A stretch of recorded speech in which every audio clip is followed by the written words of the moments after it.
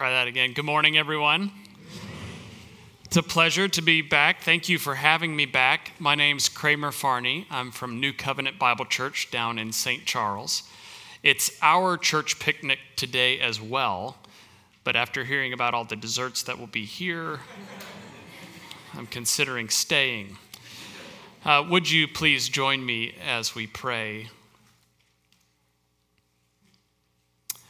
Father God, we come to your word expectant that you will do marvelous things this morning.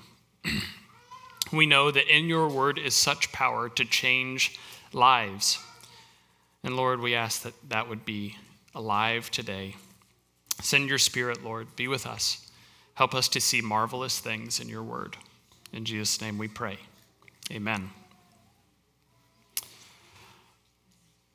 What must it be like to be desperate for deliverance? Like really desperate. To be devoid of all options. To be absent from all hope, separated from all help. Some of you here this morning probably know this feeling, or maybe someone you've known has known this feeling. But even still, it can be hard to imagine everything in your life going wrong all at once.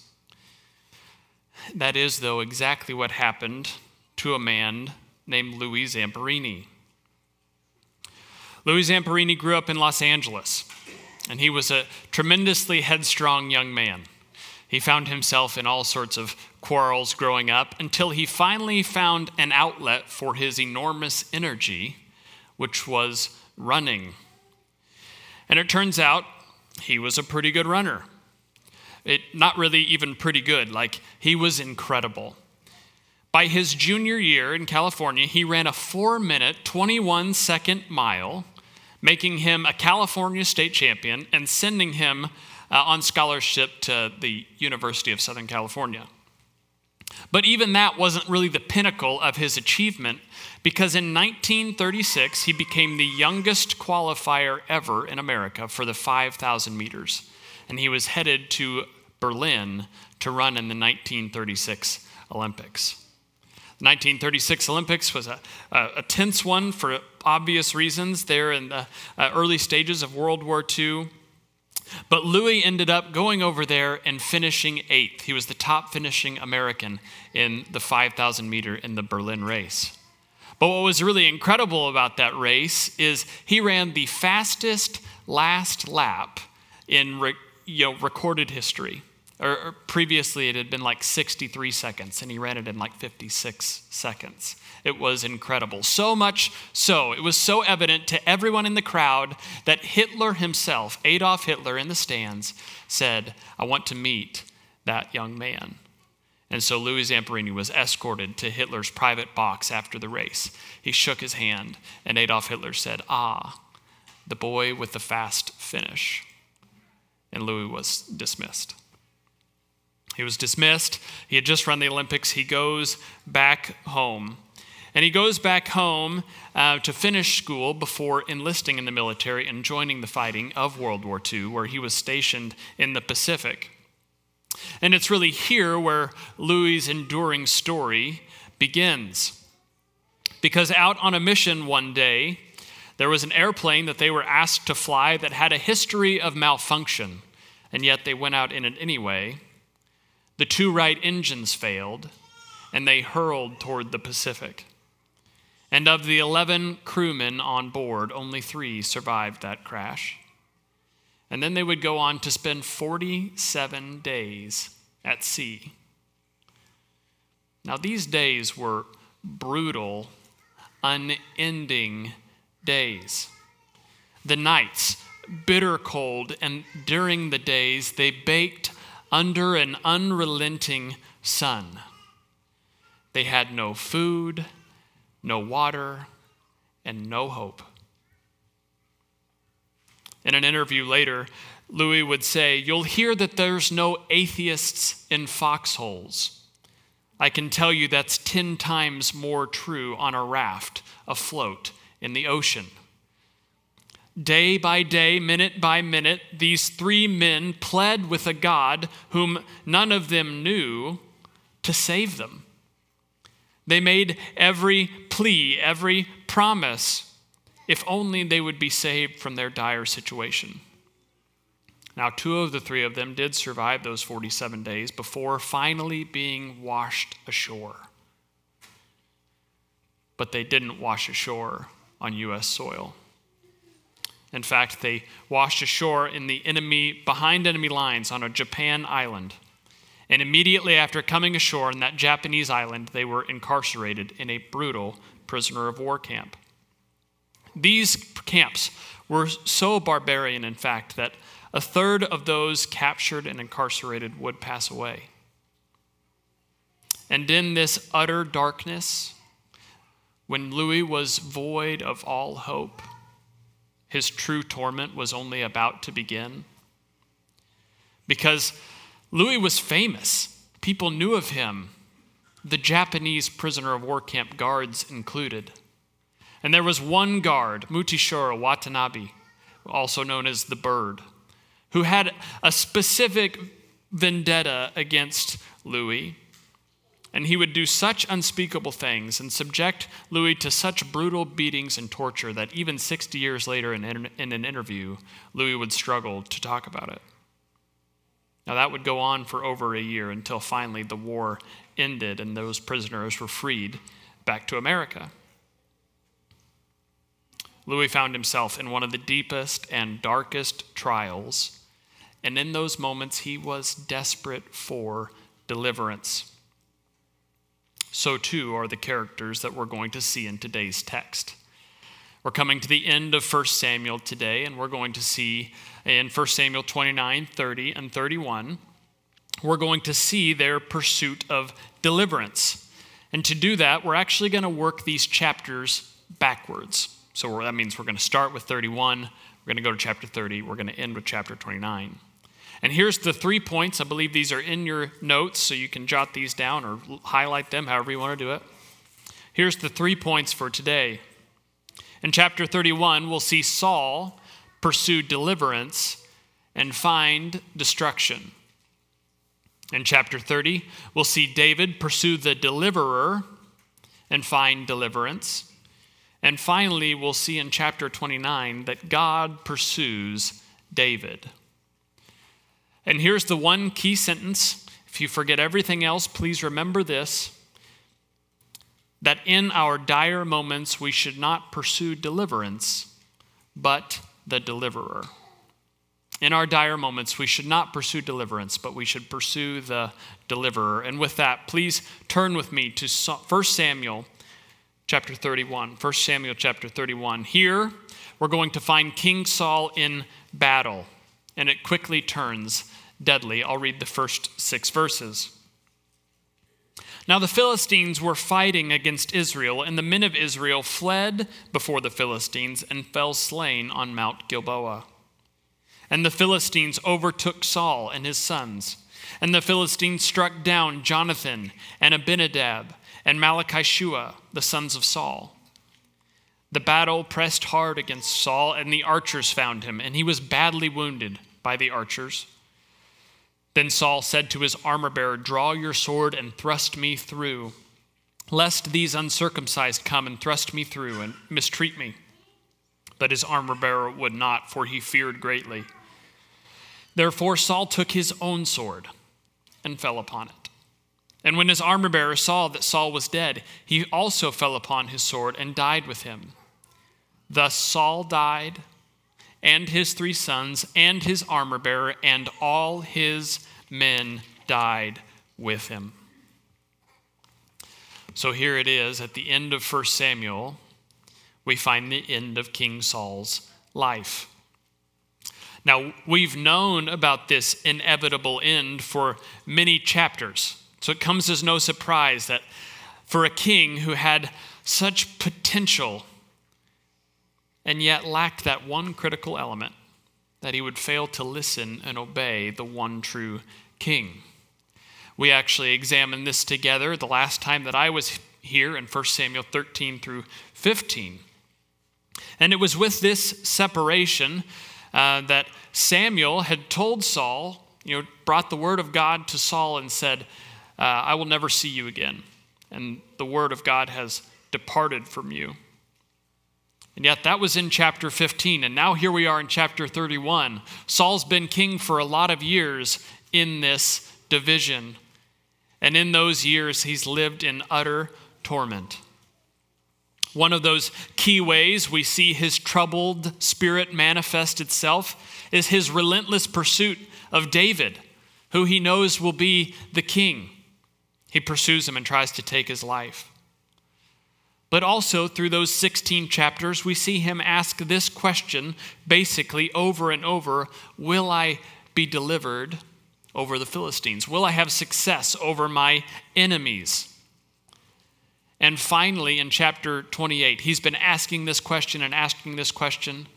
Finally, in chapter 28, he can't take it any longer. And you would have maybe heard this last week. He pursues a medium to summon Samuel from the dead to ask him again. He says this: I'm in great distress. This is Saul. For the Philistines are warring against me, and God has turned away from me and answers me no more. What we see here is a man desperate for deliverance. He's so desperate, in fact, that he chooses one of the wickedest and darkest paths to try to find his answer, and it only sends him further into the pit of despair. He did, though, find the answer to his question in 1 Samuel 28. For Samuel, the prophet, replies bluntly in chapter 28 that not only will God not be delivering Saul, but in fact, the next battle that Saul enters, he and his sons will perish. Saul finally got the answer to his question that he was dying to know, and he indeed died to know it. Saul's fatal flaw, the final sword in his side, was that in his desperation, he only sought deliverance. And in so doing, he found destruction. Saul spent the rest of his life after that fatal sin in chapter 15, chasing supplements for symptoms rather than a cure for his true disease. He'd lost all vision of who God was and only saw him as what God could do for him or give him. Now, please don't hear me saying that it's wrong to ask God for deliverance. It's not. But what we do need to understand here from Saul's example is, as one who is separated from God, he only viewed God as this all-powerful ATM rather than a gracious Father. So Saul pursued deliverance and found destruction. He failed at many points. And as we close 1 Samuel today, we see the close of King Saul's life. There was another, though, and as we flip back one chapter, so we're going in reverse, we're in chapter 30 now, I want to show you what David does. Now, David in chapter 30 has just been honorably discharged from an enemy army. That's a wild phrase. We're going to talk about that in just a second. So he's just been honorably discharged, and now he and his men make their way back to their city, which this is the city of Ziklag. And what they find there is actually a painful reminder of what Saul failed to do all those chapters ago. Saul was tasked to utterly destroy the Amalekites, and he didn't. And guess who destroys the city when David leaves? It was the Amalekites. Let's look at that in chapter 30, verses 1 through 6. Chapter 30, verses 1 through 6. Now when David and his men came to Ziklag on the third day, the Amalekites had made a raid against the Negeb and against Ziklag. They had overcome Ziklag and burned it with fire and taken captive the women and all who were in it, both small and great. They killed no one, but carried them off and went their way. And when David and his men came to the city, they found it burned with fire and their wives and sons taken captive. Then David and the people who were with him raised their voices and wept until they had no more strength to weep. David's 2 wives also had been taken captive, Ahinoam of Jezreel and Abigail, the widow of Nabal of Carmel. And David was greatly distressed, for the people spoke of stoning him because all the people were bitter in soul, for each of his sons and daughters. But David strengthened himself in the Lord. While David and his men were away, the Amalekites had come into the city and burned it with fire, and they took all of the women and children captive. What we see then is a scene unfolding of true and utter heartbreak, when David and all of his mightiest warrior men are reduced to a pile of weeping, desperate mourners. They wept and wept and wept until even the power to weep evaded them. So David's city is burned, his wife and children taken captive, and he's so exhausted from mourning that you'd think things couldn't get any worse until they do. For David has so many enemies at this point that even his friends have turned against him. In the middle of all of this, those same men who have been with him the past 16 months, his friends, his compatriots, his companions, are threatening to stone him. Those men are heartbroken and they're lashing out in anger against the only person who they can think to blame. They blame their leader, David. Now, if you've ever walked alongside someone in the midst of a great trial, you may have seen something like this, or maybe you've even noticed it in yourself during your own difficult period. For those times when the Lord brings people low, there is a very human and unhealthy habit of hurting people while you're hurting. Sometimes this is it is unintended, simply a result of the situation, of the tension against a certain person or family. But there are certainly other times, like we see here, where it's personal, vindictive, and wicked. So add to David's anguish now the loss of his friends and fearing for his own life, and you're left with one of the most desperate people recorded in the Bible. This immense pressure and unbelievable suffering is what leads us to the central thought, the primary theme that I think we need to understand from our text this morning. What we need to understand is what the question is: what does a desperate David do? Let me show you in the verses 6 through 8, chapter 30, verses 6 through 8. And David was greatly distressed, for the people spoke of stoning him, because all the people were bitter in soul, each for his sons and daughters. But David strengthened himself in the Lord his God. And David said to Abiathar the priest, the son of Ahimelech, "Bring me the ephod." And so Abiathar brought the ephod to David. And David inquired of the Lord, "Shall I pursue after this? Shall I overtake them?" The Lord answered him, "Pursue, for you shall surely overtake and shall surely rescue." Did you see it? It's natural to think that David, in his lowest point, would first seek deliverance, that his primary aim would be to answer the nagging questions of, will I find my wife and children? Are they safe? Will I be delivered from these friends who are closing in around me? But that is not what David does. Instead, in verse 6, we see him strengthen himself in his Lord. Then, in verse 7, he talks to the priest and pursues the answer to his question of, will I be delivered? This is what we can't miss, folks. David was strengthened in the Lord before he understood that he would ever be delivered. More succinctly said, David first pursued the deliverer, and then he pursued deliverance. With his world spinning out of control, enemies closing in on every side, David stopped. He prayed, and he sought, and the Lord gave him strength.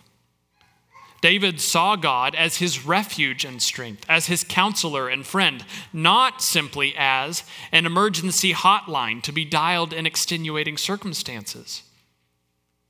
And remember that Saul was in the same basic state as David. How would you describe both of their plights or how they felt at this time? I'd say they were both alone and afraid, desperate and fearful. And Saul, in chapter 31, chooses the somewhat logical path to pursue the answer to his question, will I be delivered? David, though, chose the faithful path and shows us that to find deliverance, we must seek the deliverer.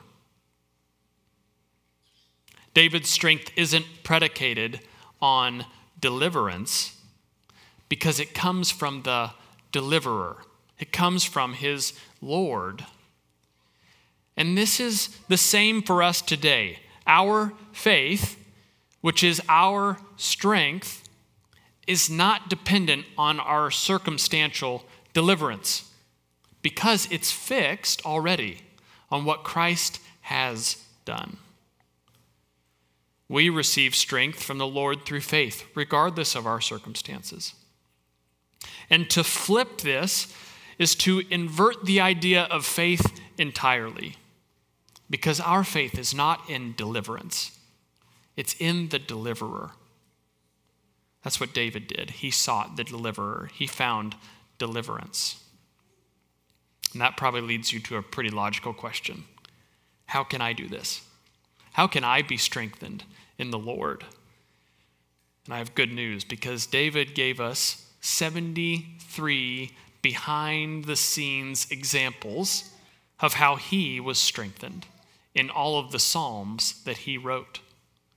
He gives us a lot of those. His Psalms are so guttural and honest and human. And when we read them, we too can be strengthened in the Lord as we pattern our lives after his. Let's look at just one example of that together this morning. It's in Psalm 130. Psalm 130, I want to read the whole chapter, which is 8 verses. Hear what a desperate David says. Out of the depths I cry to you, O Lord. Hear my voice.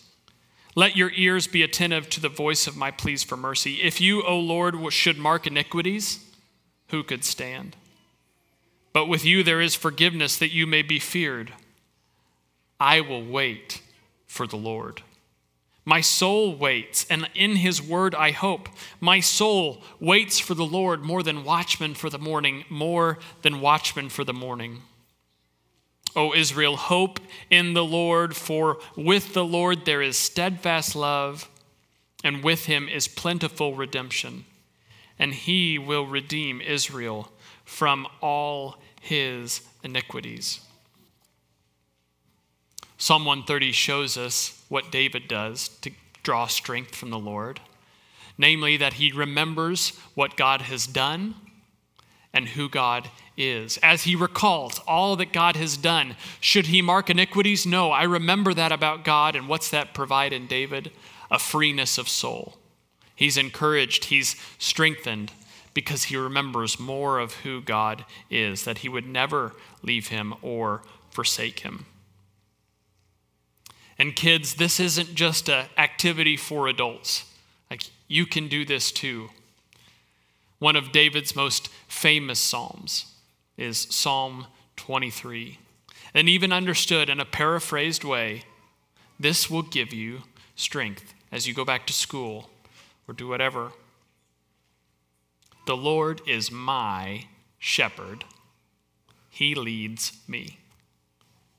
Even though I walk through a dark valley, I will fear no evil, for he is with me. He prepares a table before me, and I will be with my loving shepherd forever. This is how you find strength in the Lord. And while we think about that shepherd, that gentle, powerful ally, I want to reflect on one more thing in chapter 30 before we leave it this morning. Because I want to take a couple minutes to see how David is not only teaching us how to confront difficult situations, but he's also foreshadowing Jesus. So, go with me here. David foreshadows Jesus. Here's the first way I see this in chapter 30. First, it's in the similarities of the people who were drawn to them. In chapter 30, verse 6, it talks about the people being bitter in soul. Well, that's a repeated phrase one other time in 1 Samuel, back in chapter 22. And this is when David escapes to the caves. And it says that all who were bitter in soul went with him. So those who were distressed and downtrodden, they found their home with David. They found their king with David. Now, does this remind you of anyone? Because in Matthew, we see the same thing of Christ. Matthew 4 says that he went throughout the kingdom healing every disease and affliction, and his fame spread among Syria, and they brought who? The sick, the afflicted with various diseases, those with pains, those oppressed, those having seizures, those paralytics, and he healed them. This is who was drawn to Jesus. Jesus came for the sick, not the well. And those who were dejected were drawn to him. In both of these situations, we see how Jesus and David also deal with the betrayal of their closest friends. For Jesus, that included his closest, most dear earthly friends, one of them, Judas, who outright offered him up for a mere 30 pieces of silver. And others like Peter, who denied ever knowing him, and he left Christ's side in his desperate time of need. And yet, in those times, what do David and Christ do? We saw already what David does. But here's what Christ does. You'll remember the story. It's late in the night in the garden. Jesus goes up to the mountain to pray. And he leaves his disciples there. He says, pray with me for a while. And he goes up to be alone with his Father. And in Luke 22, he prays. He says, Father, if you are willing, remove this cup from me. Nevertheless, not my will, but yours be done. And what happens? An angel appeared in heaven to strengthen him. Christ, too, does not ultimately seek deliverance from his circumstance. He's desperate. He's dejected. He's alone. But in his darkest hour, he turns heavenward and he seeks the deliverer. He seeks the Father. And God, the same God who upheld King David in 1 Samuel, is the same God again for our forever King in the garden. Christ is our ultimate victor, our ultimate exemplar. His obedience to the cross both teaches us how to navigate these valleys that we find ourselves in, but it also, and more importantly, secures our final deliverance. And with that in mind, we'll look at our last chapter, chapter 29, where we'll see God pursuing David. So look with me here at chapter 29. Now let me summarize a bit of what's happening. There's a lot of interesting context to what's going on in chapter 29. Because if you go back just a couple more chapters, in chapter 27, David has just chosen not to take King Saul's life again. He basically had him on a silver platter. He could have taken his life and ended the suffering that was happening. He chose not to raise his hand against the Lord's anointed. And he has some sort of like self-revelation in the beginning of chapter 27. He says this is David speaking. Now I shall surely perish at the hand of Saul. So there is nothing better for me than I should escape to the land of the Philistines. Then Saul will despair of looking for me any longer within the borders of Israel, and I shall escape out of his hand. So after saying this, we see it recorded in chapter 27 that David flees into enemy territory. But in enemy territory, he finds favor with an enemy king, King Achish, who actually gives him a city to live in. So King Achish gives David and his men Ziklag the city, and they live there safely. Now, all while David's living in this town of Ziklag, he's carrying out raids, meaning he's making war on different pagan nations, different Philistine nations. But then he'll return, and when he comes to King Achish, he'll say, oh no, I was actually raiding Israelite nations. So he's lying to King Achish to continue to find favor with him. And all of this leads King Achish to believe that David is on his side. So much so, listen to this, that King Achish brings David and his men along with him when they're planning to go attack the Israelites. This is utter craziness. And with that as context, let's look at 1 Samuel 29, verses 1 through 5. Now the Philistines had gathered all their forces at Aphek, and the Israelites were encamped by the spring that is in Jezreel. As the lords of the Philistines were passing on by the hundreds and by thousands, and David and his men were passing on in the rear with Achish. The commanders of the Philistines said, "What are these Hebrews doing here?" And Achish said to the commanders of the Philistines, "Is this not David, the servant of Saul, king of Israel, who has been with me now for days and years? And since he's deserted to me, I have found no fault in him to this day." But the commanders of the Philistines were angry with him. And the commanders of the Philistines said to him, "Send the man back, that he may return to his place to which you have assigned him. He shall not go down to battle with us, lest in the battle he become an adversary to us. For how could this fellow reconcile himself to his Lord? Would it not be with the heads of the men here? Is this not David, of whom they sing and one another dances? Saul has struck down his thousands, and David his 10,000s. So here we find David in the absolute stickiest of wickets. Up to this point, David has been lying to King Achish, and finally those lies have caught up with him. Now, we can't be sure if the move to Ziklag was, a sinful one, but what we do know, there in chapter 27, there's no mention of David seeking the Lord or, finding him in that circumstance, only that he basically self-reflected and came up with this idea to flee. And now he finds himself stuck. So picture this. He's surrounded on every side by the Philistine army, and 99.9% of them hate David and his men. That 99.9% go to the 0.1%, which is King Achish, and they make some very valid points. They first say, King Achish, you do know that David's an Israelite, right? You do know that we're going to fight the Israelites. If he fights them, how would he be reconciled to his Lord? Won't he turn on us in battle? Aren't there actual songs written about him literally killing us by the 10,000s? The Philistine commanders are no fools. And so just think, what are David's options here?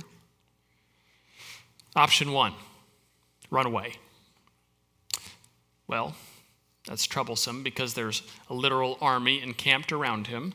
Let's say he does just start to run away. Those Philistines encamped around him are going to know something's wrong at once. They will easily overtake David and his men, and it's lights out. Option 2, he can't do that. So let's say he goes into battle and begins to fight and take the lives of the very people who he's been anointed to protect. That's not going to work. David is stuck. There are no good options, nothing he can do, and nowhere to turn. But God knows it. Even though David, at this point, has made, at best, reckless, and at worst, sinful decisions that have led him to this point, God has not abandoned him. Let's look at verses 6 and 7. Chapter 29, verses 6 and 7. Then Achish called to David and said, "As the Lord lives, you have been honest." Laugh out loud. "And to me it seems right that you should march out with me in the campaign, for I have found nothing wrong in you from the day of your coming to this day. Nevertheless, the Lords do not approve of you. So go back now and go peaceably, that you may not displease the lords of the Philistines." God made a way out. God, through King Achish, provides a way out for David, says that you can go peaceably back to Ziklag. Notice, though, what's absent. We don't see David pursuing the deliverer here, as we did in chapter 30. We don't see him praying to be strengthened or to know the Lord more. We don't see him making a sacrifice or talking to the priest. We don't see any admirable or exemplary behavior of any kind on David's part. What we do see is God. You see, even though David wasn't pursuing God in the same way in chapter 29 that he did in chapter 30, God was pursuing David. Brothers and sisters, this is the most precious thing that we can understand today. That as believers in Jesus, even when we aren't pursuing the Lord, he is always pursuing us. This is the very reason that I think these chapters make more sense back to front than they do front to back. Because in the New Testament, Jesus came and flipped everything on its head. David had a terrible mess for himself back in 1 Samuel, but God wasn't deterred or dismissive. He indeed was the deliverer. And for you here today, if you are believing in Jesus, confessing him as Lord and Savior, then your world has been turned upside down too. Because even, and sometimes especially in the moments when you haven't been pursuing the Lord, and he delivers you anyways, you find yourself back on your knees in true worship and thankfulness to the Lord. That's because Jesus came and pursued the deliverer for your deliverance. Jesus came and pursued the deliverer for your deliverance. He lived a perfect life. He died the death that we deserved. And in that moment, he not only took away our sin, but he granted to us his righteousness. God the Father sending Jesus is the ultimate example of God delivering his people. That started a long time ago, even with David, and we can see it now in our daily lives. God pursued David, and he delivered him. Now, today we've seen that deliverance, this idea of deliverance, can be a bit counterintuitive, which is certainly true as we think back to 1945 and Louis Zamperini's story. Because Louis Zamperini is now returning home to the United States. The war is over, and he'll soon marry his lifelong bride.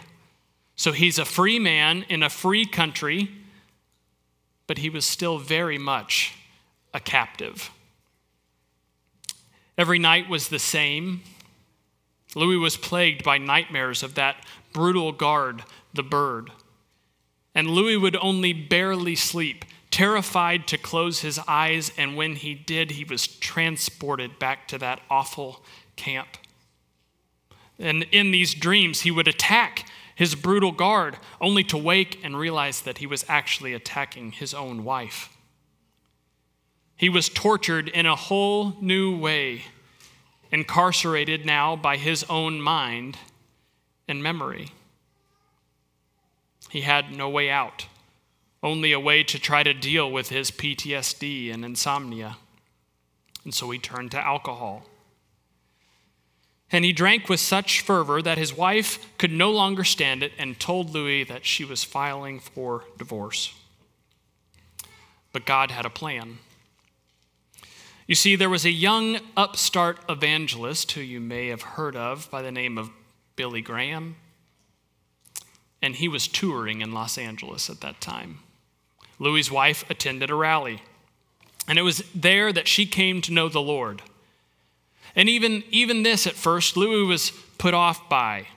And he did everything in his power to ignore or avoid the conversation or really any interaction that involved Jesus until one evening he too decided to attend the rally.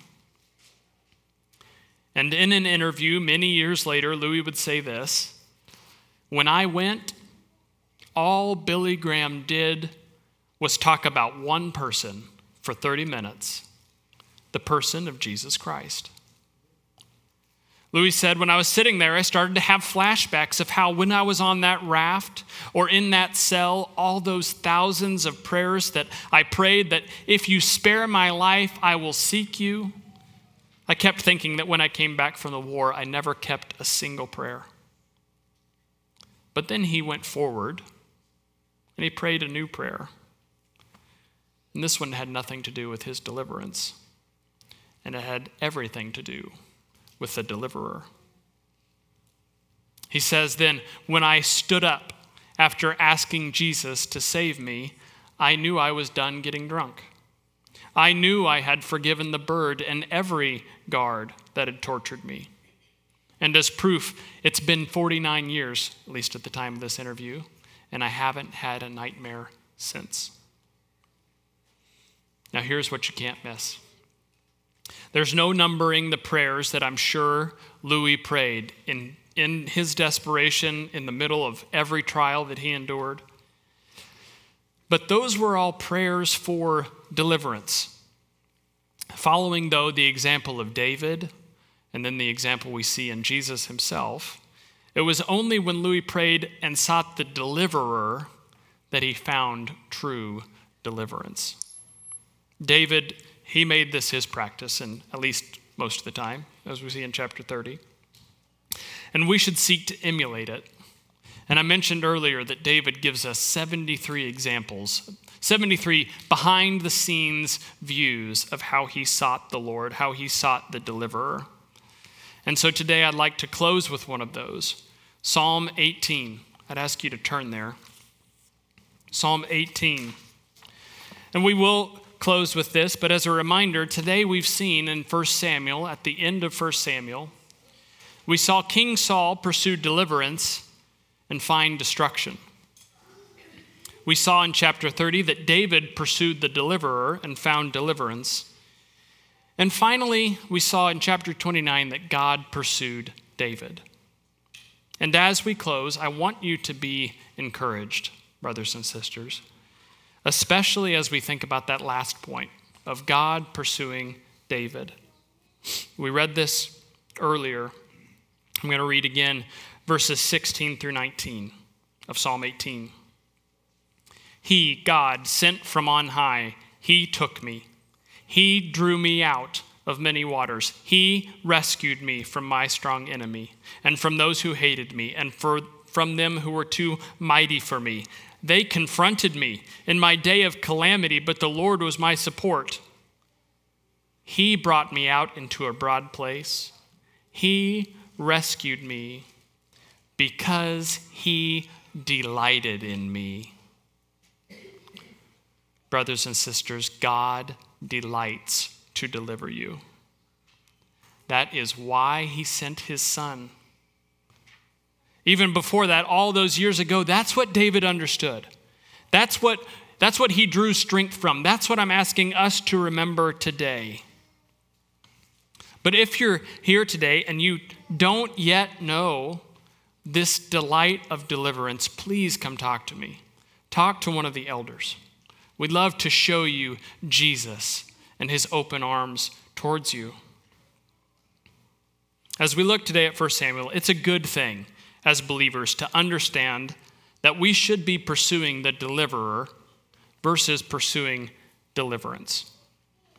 It's a better thing to know that in the end, it's all possible. It's all made possible because the deliverer pursued us first. But the best thing, our God delights to deliver us. He has and will deliver all who are his forever because he delights in you. Let's pray. Father God, we are in awe of what you have done. We are in awe of you sending your Son to die on our behalf, to take our place, to grant us his righteousness. And you did that all because you delighted in us, because you wanted to dwell again with your people. And so you sent your Son. You paid the ultimate price. And now we can look to our deliverer because we are delivered. Thank you so much for Jesus. Thank you so much for the work he has done on the cross on our behalf. It's in his name we pray. Amen.